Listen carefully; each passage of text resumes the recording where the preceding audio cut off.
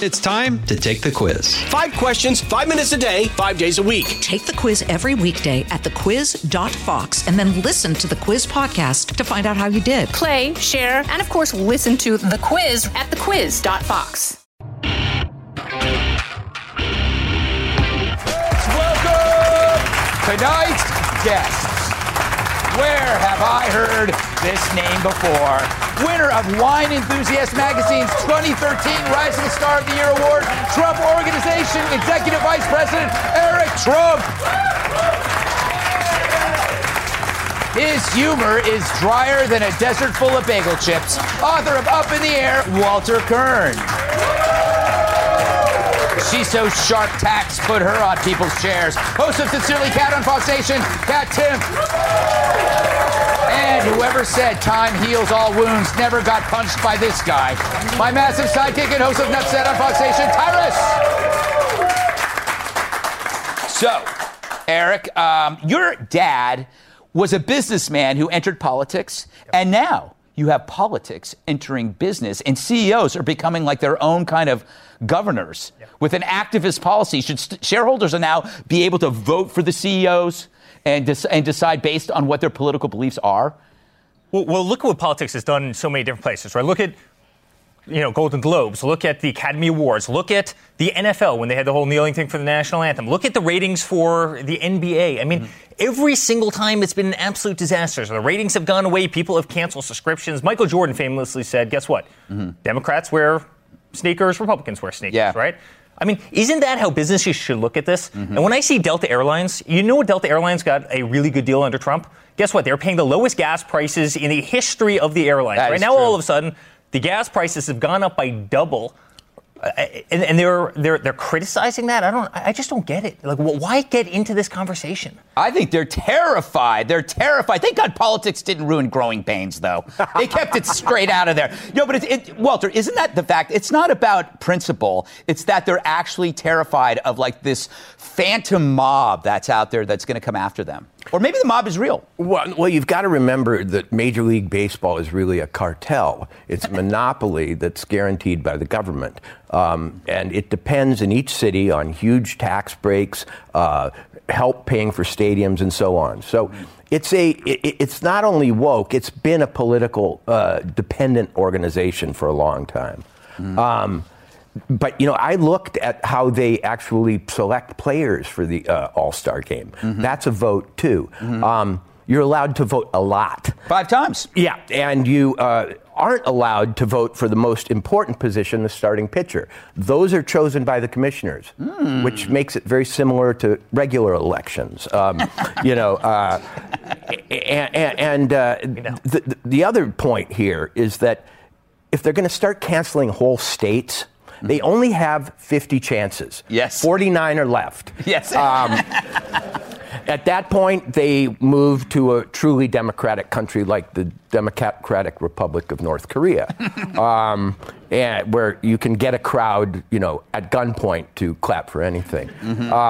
So I think they're on a downhill slope there. It's time probably to correct course. Kat, what do you think of Major League Baseball choosing Denver over Atlanta? I love Denver, by the way. It's a beautiful, beautiful city. I believe it's in Colorado.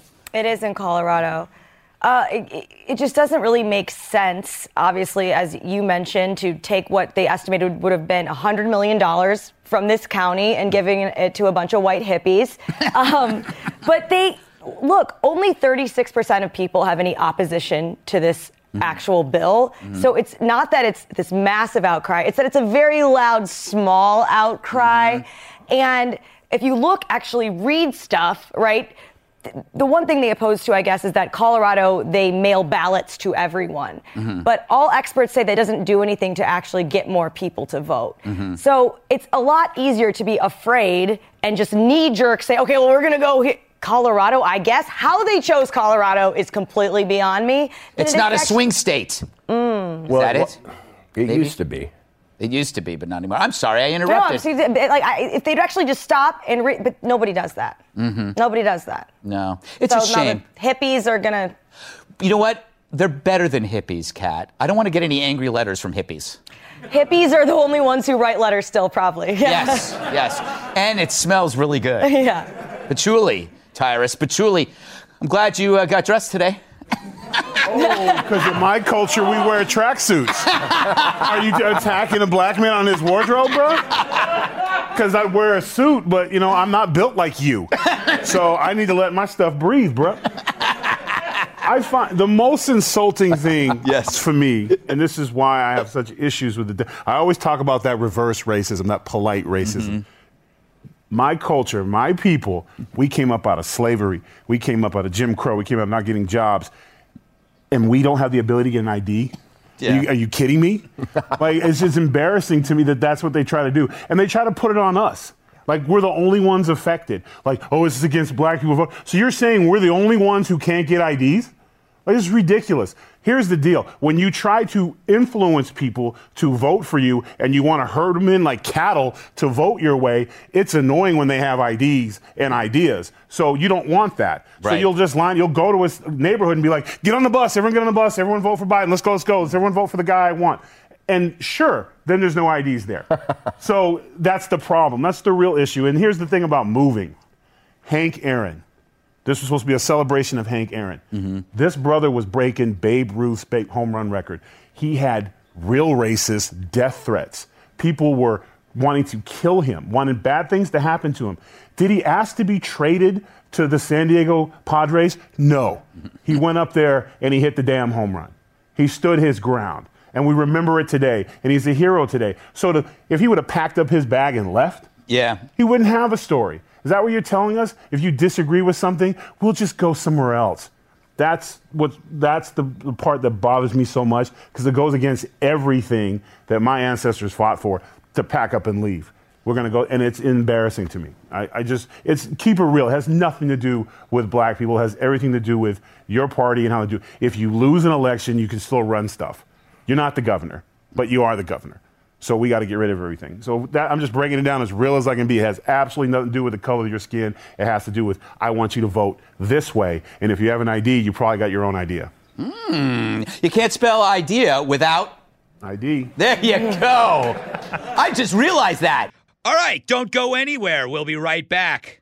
From the Fox News Podcasts Network. Hey there, it's me, Kennedy. Make sure to check out my podcast, Kennedy Saves the World. It is 5 days a week, every week. Download and listen at foxnewspodcast.com or wherever you listen to your favorite podcast. According to his studies, you can only have so many buddies. A British relationship mathematician, I bet that gets him dates, is claiming the magic number of friends required for success is 150. At first I thought, whoa, that's a lot. Then I saw that number includes family, and I thought, whoa, that's a lot. Anyway, this egghead figures most of us have about 5 super close friends who would actually give us a kidney, 12 or 15 friends who would be devastated if we died, and 50 friends who would go to our birthday party. The rest, he says, are like mere acquaintances. But having too many friends can be as bad as having too few, because we only have so much emotional capital to spend. And trying to overextend it can leave us feeling burnt out. All right, Tyrus. I kind of like him. I have a theory on friendship that you have to curate your friendship like it's a toolbox. Like, each one of your friends has to have a specific different superpower. And if they don't, you get rid of them. How many of your friends have superpowers, Greg? You have a superpower, and I consider you a friend. You can lift me up with one hand and toss me into a river at any time. Really a superpower that just paid attention and did good in the gym. I can't fly. I don't have X-ray vision.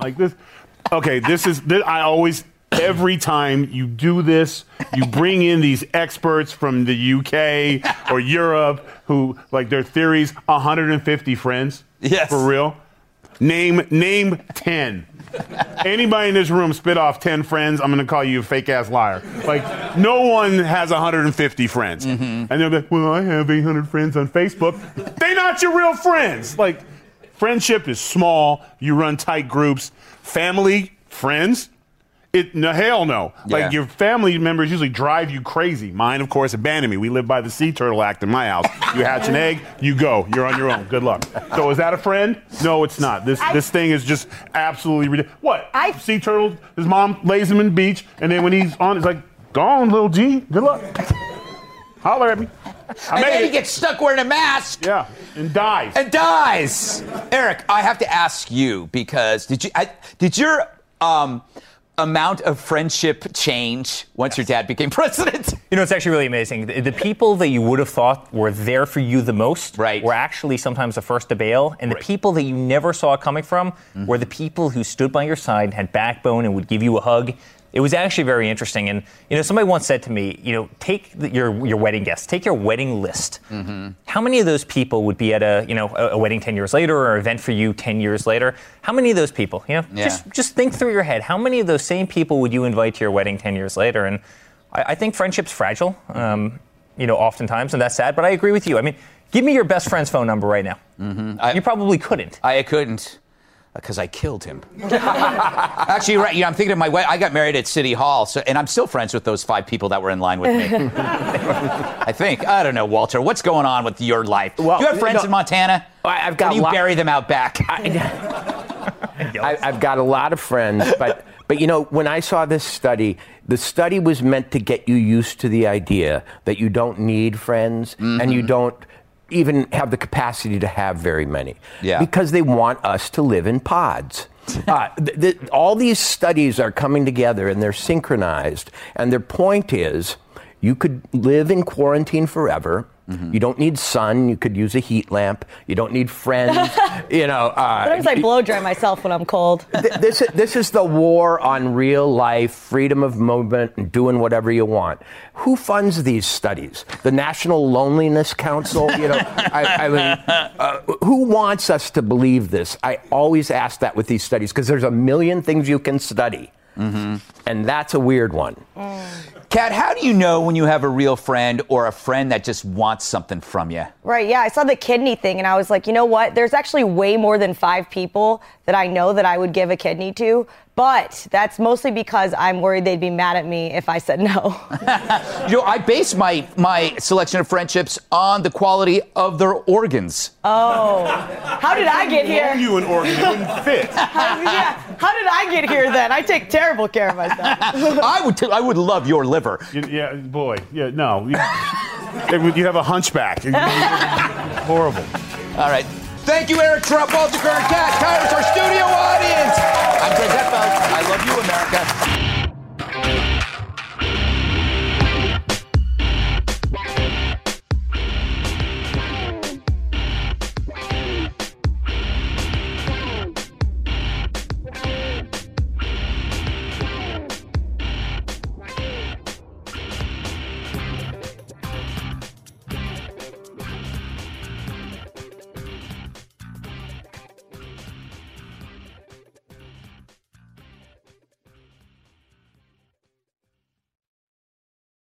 From the Fox News Podcasts Network. Subscribe and listen to the Trey Gowdy Podcast. Former federal prosecutor and 4-term U.S. Congressman from South Carolina brings you a one-of-a-kind podcast. Subscribe and listen now by going to foxnewspodcasts.com.